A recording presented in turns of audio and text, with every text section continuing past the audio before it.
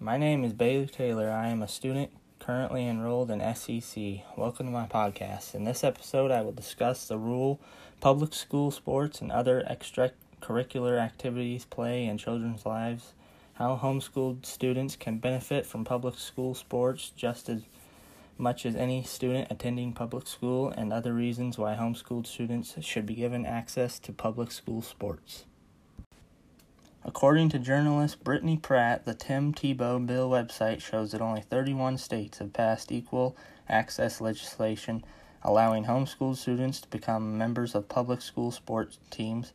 As a former homeschooled student, I appreciated the opportunity I had to participate in public school sports while being homeschooled.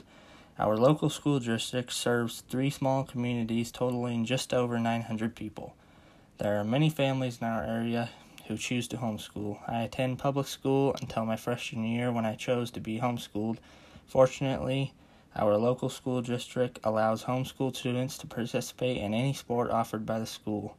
Although I was homeschooled, I was still given an opportunity to participate in football with my friends, which brings me to my argument that all homeschooled students should be allowed access to public sports. To start off, there are many benefits from participating in public school sports. Through sports, children are taught respect, teamwork, and leadership skills, and these are just a few skills that can be learned through public school sports. As stated in the Daily Press, who would dispute that a homeschooled child could benefit from participating on a team and assemble a group activity? So why deprive some children from these benefits just because their school takes place in their home? Next, I'd like to address the fact that sports are government-funded programs. As pointed out in a NFHS article, homeschooled families pay taxes that fund the public schools, just like parents of public school students. Why should public school students have the privilege of participating in public school students and not homeschooled students when both parents pay taxes to keep these programs running? Final point is that there have been many positive experiences of homeschooled participation in athletic programs. According to homeschooled athletic surveys performed by Coalition for Responsible Home Education, many homeschool students had a positive experience when participating in public school sports.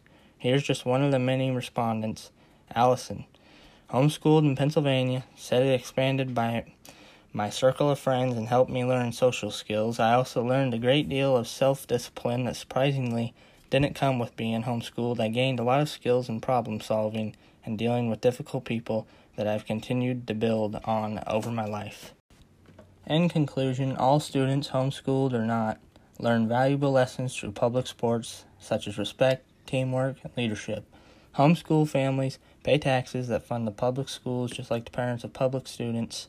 Therefore, homeschooled children should have access to public school sports as well. It's shown through surveys that homeschooled students who have had the privilege of participating in public school sports had great life-changing experiences doing so. So why should some homeschooled students be deprived of these experiences?